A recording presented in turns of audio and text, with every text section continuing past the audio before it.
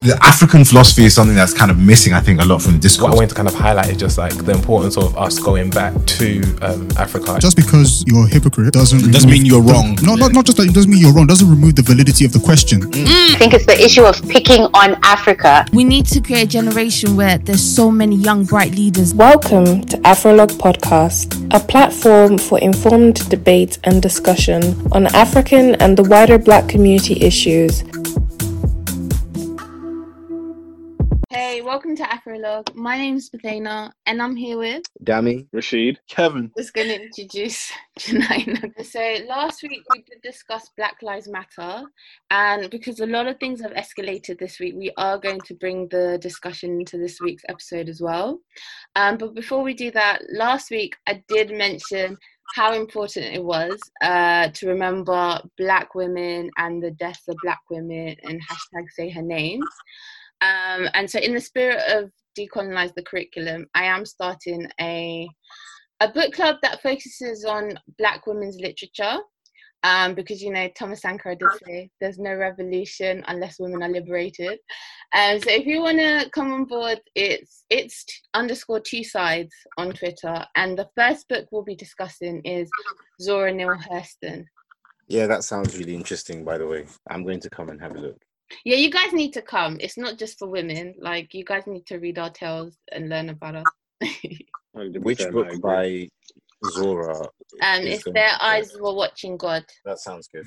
Let's do it. Yeah, I saw it on Twitter as well. Now, I mean, on Instagram, and I was like, oh, this looks interesting, but it's only for women. It's not for women. I think because I mentioned women literature, I should have not done that, but it's for everyone. Okay, cool. Be down for that. So, let's start with talking about Black Lives Matter and talking about everything that has come out of the protests and the movement in the last few weeks. More recently, the Abolish the Police hashtag has emerged on Twitter, and people have been talking about abolishing the police forces completely from different American towns and cities. And in terms of a long-term strategy for the energy of protesters, how does everyone feel about the idea of abolishing the police? The first question is, does abolishing the police mean abolishing the police completely, or does it just mean changing policing as we now know it? What do you guys think? I saw a hashtag saying defund the police. Now, I don't know if that's, it must be linked one way or another. But I don't know if the message is different.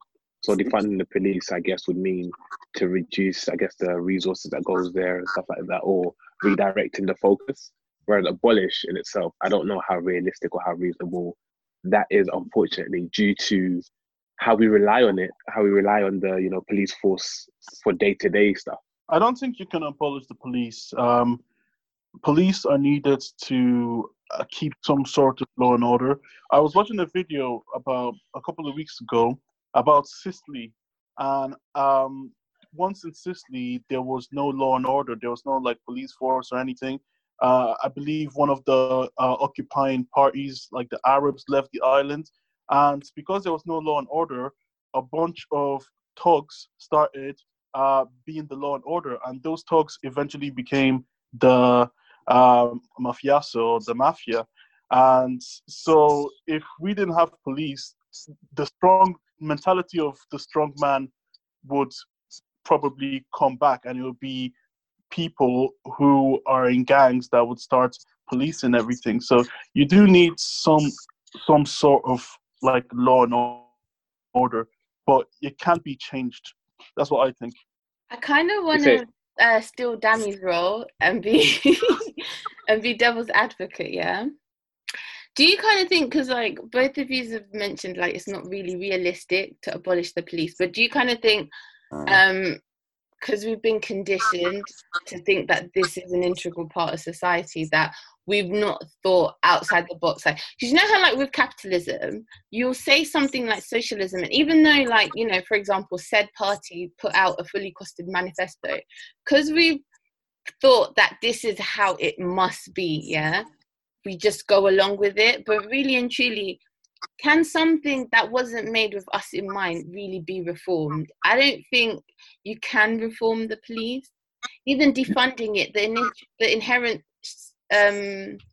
like problems with the police will still be there. And even then, I think police officers, because they've got less money, they're going to take even more shortcuts. The people that, like, their bias is going to be even worse towards certain minorities, because it's like, your silly protest took away our funding, and we don't even have funding in the first place. And it's just like, are you getting rid of any problems, or is that so-called reformation going to lead to more inequality? Understanding that the foundations of how the police force was introduced in the first place, off of the I guess blueprint of, you know, slave catchers and stuff like that. Yeah, exactly. There's the fact they still use dogs and stuff like that. There is something around that needs to be rethought. I don't know how to go about. I don't know. See, racism is one of those things where it's difficult to. I don't know how to go about, you know, solving that as an issue, a deep-rooted issue, because regardless of what sort of infrastructure you put in place, an individual's bias, an individual's prejudice against someone will always exist. So regardless of how you reshape it, reform it, whether you give them more money or take away money, ultimately, if they think, you know, black people are, you know, more inclined to do bad, they're going to act in that way. Be it giving them batons or guns, whatever you give them, they're still going to act in that way. So I agree with you in regards to, I don't know if it would change much, but when you said do I think we've been accustomed to, you know, make an integral part of society? Yes, there is a yes and no. Yes, as in obviously we've lived it for however long we've lived. No, as in it will be, I think things will open up like a purge. We don't have a society. There's a lot less trust, and there's a lot less people who I guess are trustworthy in society, in my opinion anyway, now, because there's not as much camaraderie after themselves. So after a long period of being policed, you're now all free to do whatever you want. But will we be free to do whatever we want, though? Just because you've removed police officers doesn't mean there's going to be what repercussions? Okay, so I think the thing is, we get rid of police officers and we focus on the social issues that have led to the certain crimes that we have. Do you know what I mean? So if we have more social workers, will there be those kind of crimes? Like, if there's, I don't know, I just think the whole thing needs to be blown up, you know? I think it makes sense. I think if your first question is, oh, what's going to happen when you're being violently attacked, I think you're asking the wrong question. Like, defunding the police and abolishing the police are representations of a society where there's much less crime, so you don't have those issues in the first place. I don't think it's possible to have a society where there is no crime, because even from a biblical perspective, you know, the devil is created because he's in heaven, but he still has enough jealousy to become the devil and be sent to hell. So even in heaven, there's enough space for the devil, for an angel to become the devil. So religion, you know. Well, in society, there's always going to be space for people to do things that are wrong. So you can't get rid of crime completely, but you can kind of change society enough, as you were just saying, that we don't need policing in the way that we currently have it, I think. But kind of going back to what Kevin said about thugs, you know, I was watching this thing called Avocado Wars on Netflix, and basically it's all about Mexico, and, like, you know, the police are basically, like, have zero power. So what happens is, like, random guys start becoming the local police to kind of, because the police do nothing, so they become the police. But then because they've got so much power, they end up becoming thugs, and then a new band of so-called, like, random guys that are the new police come up, and then they, like, do you get what I'm saying? Like, it's like a circle. It's so weird. So I think the police system can't be abolished. It can be reformed. I think a good start for the US would be to demilitarize the police and not give them guns. But then what about places like here where there's no guns? Yeah, you don't, like, here, you don't hear the same amount of killings as what happens in America. I'm not saying that they don't happen, but not to the same extent. In America, you hear about it almost every week. That's not the same as in Britain. Demilitarizing the police would be a first step for them. It's tricky because they have their whole First Amendment, and then if the police don't have guns but the citizens do, it might be dangerous for them. But like removing guns from police officers is a big step. I remember in Ireland, we learned after Ireland got their independence from the British, all of the Irish police, the Gardaí, they don't have guns. In Britain, they don't have guns. In Nigeria, they do have guns. And guess what they do? They abuse it. Every other week in Nigeria, you hear of a police officer killing just a random civilian. When you give stupid people ammunition, they do stupid things. So the first step would be to get rid of their guns. Okay, they have batons and stuff like that, but I can guarantee the amount of people that would be getting killed weekly, monthly will reduce. You still have the other things to consider, like the justice system, and that's a whole different thing. But at least getting rid of their guns would solve the first step of the issue. Yeah, I think the police can be reformed as well. I mean, we say the police can't be reformed, but you can improve police services. You can. How? You change the law. So most of them don't even know the law, though. People like Sheikh Bayou, where like things escalate, the death, regardless of what the law says, the death still occurred. Do you get what I'm saying? Yeah, I think if you look at things, well, in America, like qualified immunity, which is the legal framework which kind of shields government officials from actions which they carried out within their official capacity.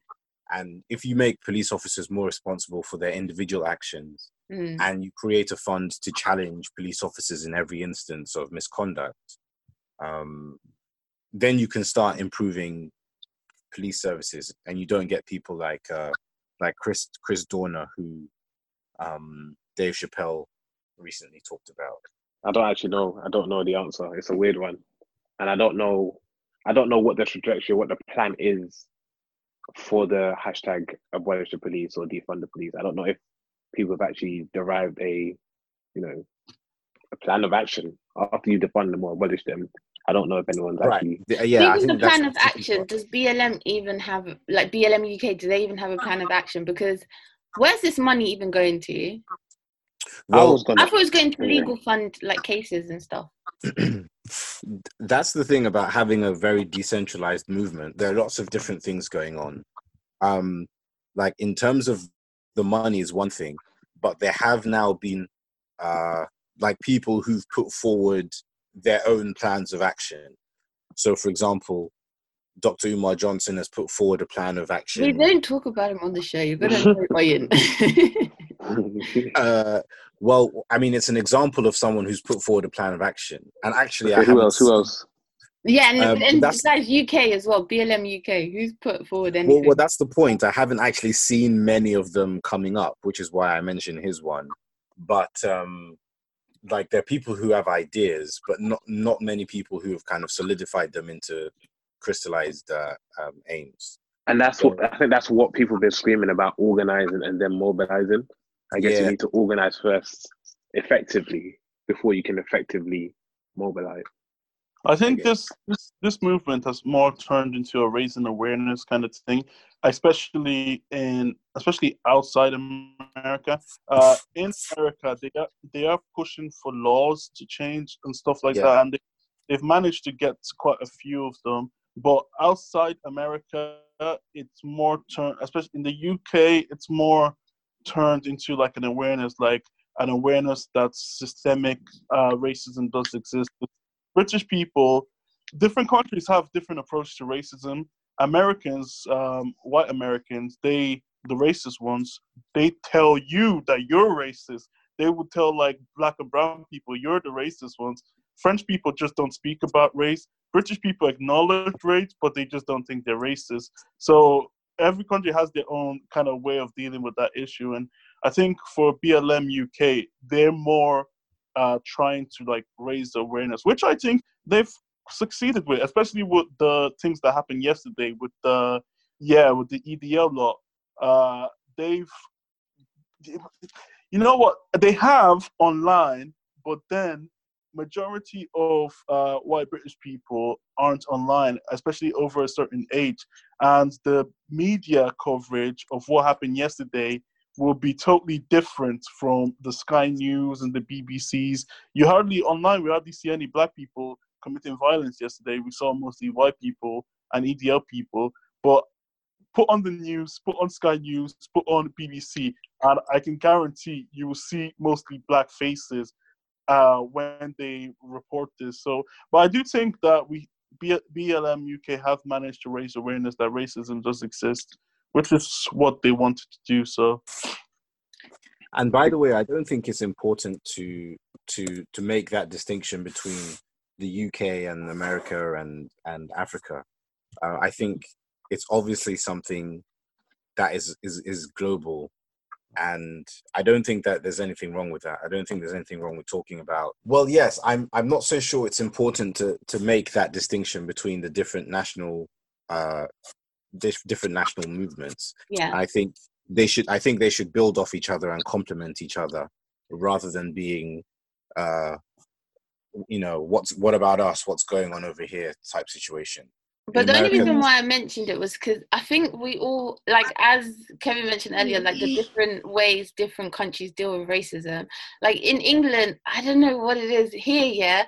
Like before I used to think they didn't know, but now I'm just like, you guys have been presented with all of these things, like what Churchill does, what Churchill has done to like Kenyans in particular. And they're still going on about what a great man he was. So like, I feel like in England, we don't have neo-Nazi tiki torch rallies. I don't know, we have this weird gaslighting, it never happened, it's not us kind of situation. And how do you even... You have that, and you also have the EDL chanting, we are racist and we love it, or whatever they chanted yesterday. Like, so... Yeah, but then you've got, Sky News and certain MPs saying, oh, it's just a few minority. Where if you go on Facebook, which I don't go on because that's just a cesspit of nonsense, but they're all like saying the things that EDO are saying, but still saying that they're not racist. Yeah, it comes down to the British educational system and their approach to racism. Their approach to racism is just to deny that it happened. I don't know if you guys saw the reports that after a lot of African countries got independence, the British government burnt a lot of their colonial crime. That basically just sums up the UK and their racism. They want to portray the image that they helped a lot of countries that they colonized, and that kind of message has spread to a lot of countries. I saw a video where like elder Indian people, they would often be like, yeah, the British, they helped build trains and stuff like that. And you have like also elder Africans who think the same. So like they want to portray their empire and their history as one that's, civilized the world and industrialized the world. But it's more than that. That they committed a lot of atrocities. But they don't want to say that to their people because, it doesn't fit their agenda. Since BLM has raised such an awareness, people that have come online and apologized for blackface, and there's now a discussion of like whether those shows should be pulled. What do you guys think about that? I was surprised that happened, to be honest with you. I don't know. I don't think they should have been pulled for that reason. In the same way, I don't think it's right for the mayor of London, Sadiq Khan, to take the political decision to pull down statues and put. And wait. So you're against pulling down statues? I'm against Sadiq Khan pulling down statues for political reasons. I think. But everything is political. Like pulling down the statue is political. What you think? What do you mean? Who do you expect to pull it down? Who? I don't get it. I don't think it should be Sadiq Khan who pulls down the statues. I think. But when people did it in Bristol, it was an issue. No, I don't think.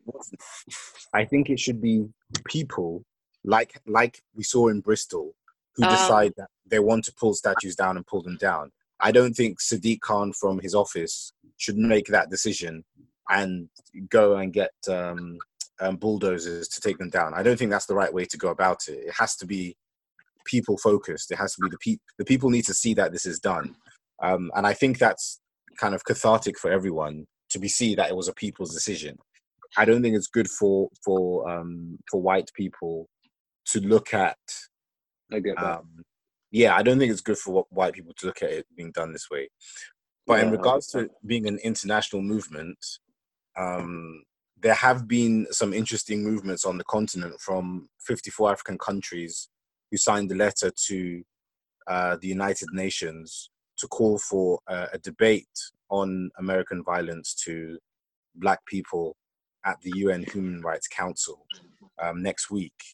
And I think that's actually a really big piece of news, because it shows kind of an African consciousness of treatment of African people outside of Africa and the diaspora.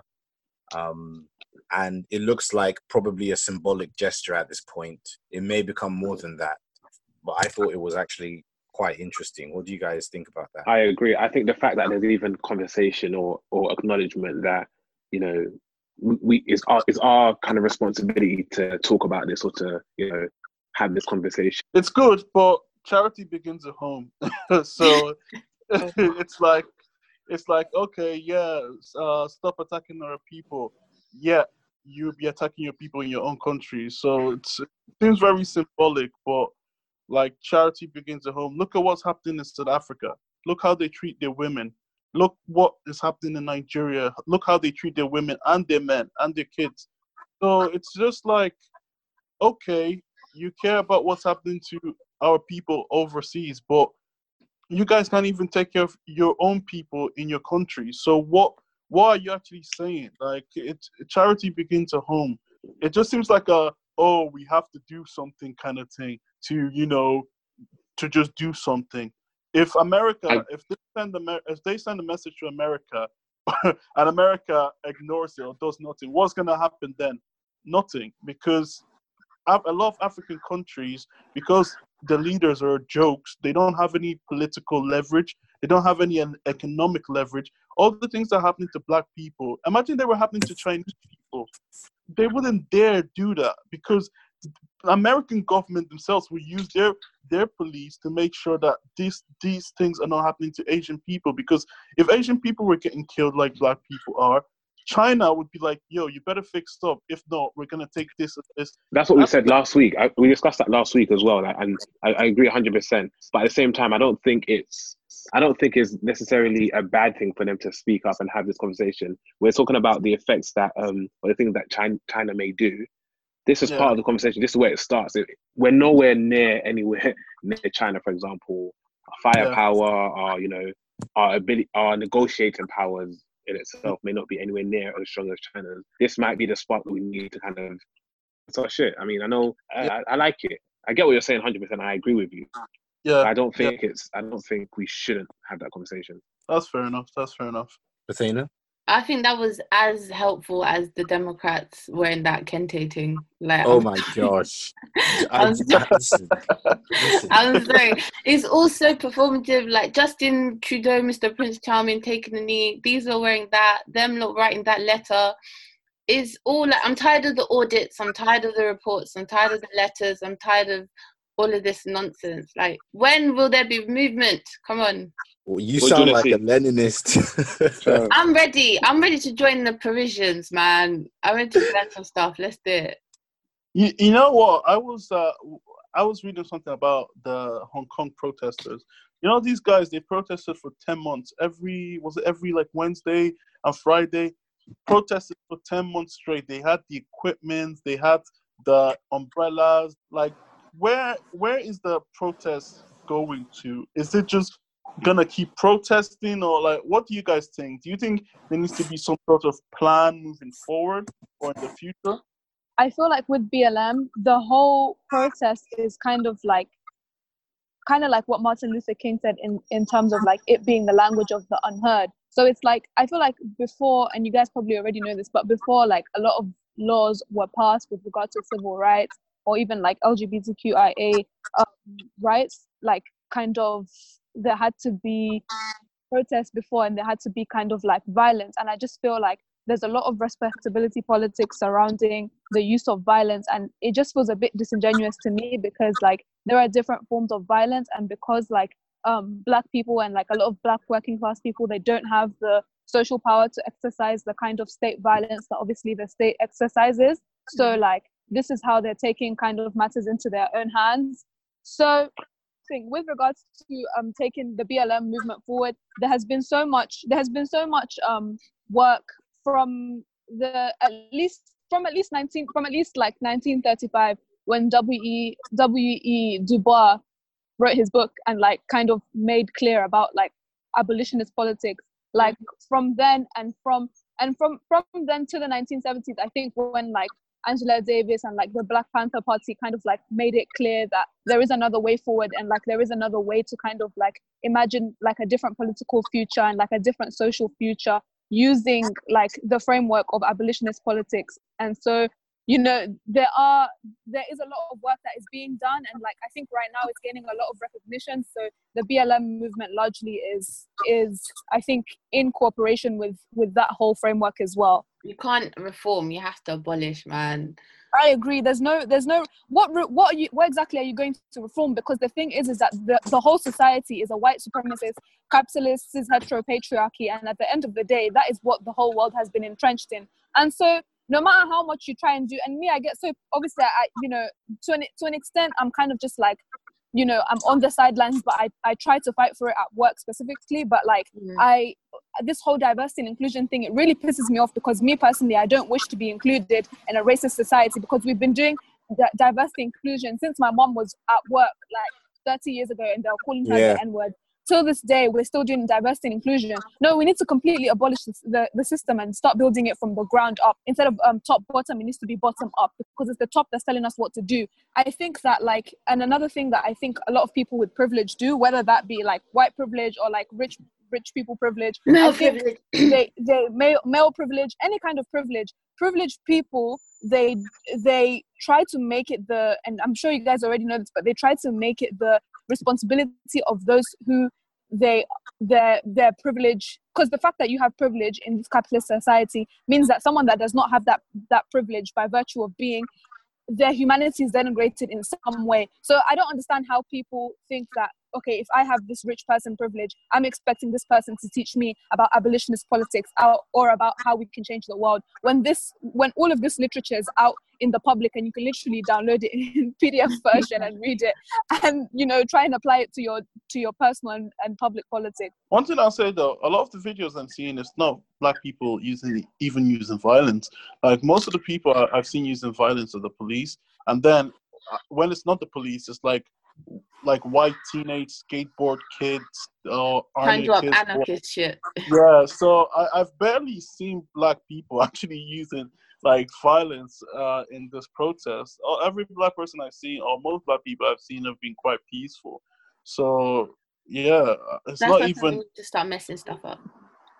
But to be honest, like I understand that argument, but at the same time, I'm just like, even if Black people were to be violent at this point, it's completely justified to me. And I feel like I want everyone to get on that wave. I want everyone to understand completely that like we can't be telling people who are oppressed how the way in which they should be protesting, because at the end of the day, this is a build-up of not just 400 years. It's a lot more than 400 years of different kinds of systematic, personal, individual, public, national, state violence. Every single kind of violence like you can think of in every single industry, it's happened to Black people, and the world in general operates on anti-Blackness. And the thing is, it's like encapsulated very clearly in police violence because that's someone's life, and like you can see it's on video, but it happens everywhere. It happens in the medical field, it happens in academia. You saw that with the hashtag Black in the Ivory. So people are fed up, and I don't blame them for being fed up. And to be honest, I support the violence wholeheartedly, actually. Even at Target. Yeah, because didn't Target say that they're not going to sell milk and something to protesters? So, like, all these corporations that are going to get bailed out anyways, like, time and time again, society has shown it's going to bail out corporations, it's going to bail out MNCs. It's time for the bottom man to get it. I mean, and police have also gone around destroying supplies that protesters have and isn't, like, that in itself is disgusting. Kevin asked a question earlier about the sustained protests of Hong Kong. Is that what it's going to take in this case to make a difference? Because I see some legislation. Yeah, I agree. Even look at Paris. We don't even have to go as far as Hong Kong, but even with Paris, when I was there, subways, buses, everything was turned upside down. Everyone could feel it. The tension was in the air. Unless we get to that, there's going to be, as she said, all this respectability politics. There's going to be like one step forward, two steps back. There's going to be like small, minor reform. Like, shit needs to happen on a Paris scale for things to be taken seriously. I think if we can even, like, I want it to last as long as possible. I think if we can even keep it going for a month, I think that would be a big win. Because it started to seem like it was dwindling, but actually it wasn't. It was just that the media wasn't picking up a lot of the protests that were still going on. If we can even keep it going on, look at how much has changed already in the world in about a week or two. Imagine this went on for a month, 2 months. I think a lot could change. I do think that you do need to burn it down. You need to burn down a system that wasn't made for you instead of trying to modify it. So, yeah, I think we're all pretty much in agreement there. And I think, like, white people are very scared, and people that have privileges that will be taken, if obviously people continue to protest and if people get their rights, then, you know, because of the capitalist mindset, they feel as though something would be taken away from them. And right now, white people, and it's especially clear, like in the working world or in the corporate world, it's very clear that they're like kind of scared and they're panicking and they're trying their best to initiate diversity, inclusion initiatives and things like that. You know, so I think this is a very special time, and like as long as we can clearly explain to them that it's not diversity and inclusion that we want, it's actually completely different frameworks. And I think if we're able to mobilize together and kind of like be on one page, I think, you know, we can use this special time to our advantage. I agree 100%. I am a bit worried. I see that there's a lot of, like, not worried, but I see it seems like there's an increase in like race related tension, if you will. So I know there's like 4 or 5 people. There's like 4 or 5 like lynchings or hangings happen in America and stuff like that. And obviously these people, these EDL people, how do we kind of like manage it in a situation, in a way in which we kind of remain? I don't know what I'm trying to say, but you understand what I'm trying to say. I was reading so something. There's not too much. Get me? I was reading something about how someone was breaking down MLK's movement, and he was saying that a lot of the marches were just people trying to stick together, like appear in big groups because of how many racialized assaults and incidents were going on at the time. So they're portraying it as a peaceful walk, a peaceful march, a peaceful protest, but it was literally just big groups always mobilizing together, going to vote together. So I do think at this time right now we do need solidarity, and we need to sit together. Even if there's in-house cobbling, I think outside we need to put on a united front. But yeah, this has been a very insightful conversation. Definitely. And I love the fact that, you know, we've drawn on Du Bois, we've drawn on Angela Davis, we've discussed whether it's reformation or whether it's straight up abolition, and even mentioning the performative measures of like certain politicians and African leaders. And one thing actually before we wrap up, yeah, I wanted to say, like, on the performative thing that you were saying, I completely agree. England and Europeans in general, the way in which their culture works, they're a culture of very empty gestures, and they think that empty gestures are going to make up for everything that they've done in the past. And at the end of the day, I think that, like, obviously taking down the statues, everything, that's all well and good, but like there really needs to be like legislative measures and like proper measures to be taken in place so that we can see tangible change that happens for the people that need it. No more of this like tokenism and everything. 100%. I still think it's bullshit. The fact that you admit that you stole all of this stuff from Africa and you're still keeping it anyway. Don't get me angry. I think letting an old man that castrated and mutilated people is sick in itself, and that just shows you what a state we're in right now in this country. You know what? Yeah, one day, hopefully, when Africa has stable electricity in most of the big countries and has available internet access, the people in Africa will actually know what these people did. Because a lot of Africans in Africa really don't know a lot about racism. When I went to Nigeria, I spoke to a couple of people in my village, and I was telling them, like, do you know how these people treat us over here? And they were like, no. And then when I told them about racism, they were shocked. They were like, what? That happens over there? Like, it's only now it's actually the Chinese that some people in Nigeria are kind of like seeing what the Chinese are doing to them, and they're getting aware of what racism is. But I think education will be very helpful going forward. Yeah, so overall, I really do like the transparency and just putting the whole world really on their toes with this movement. 100%. We just need to keep the fire burning and start. That's it. So thank you for tuning into Afrolog. And as Rishi just said, we've got to keep the fire burning, guys. Stay tuned. Take care. Bye. Thank you. Bye.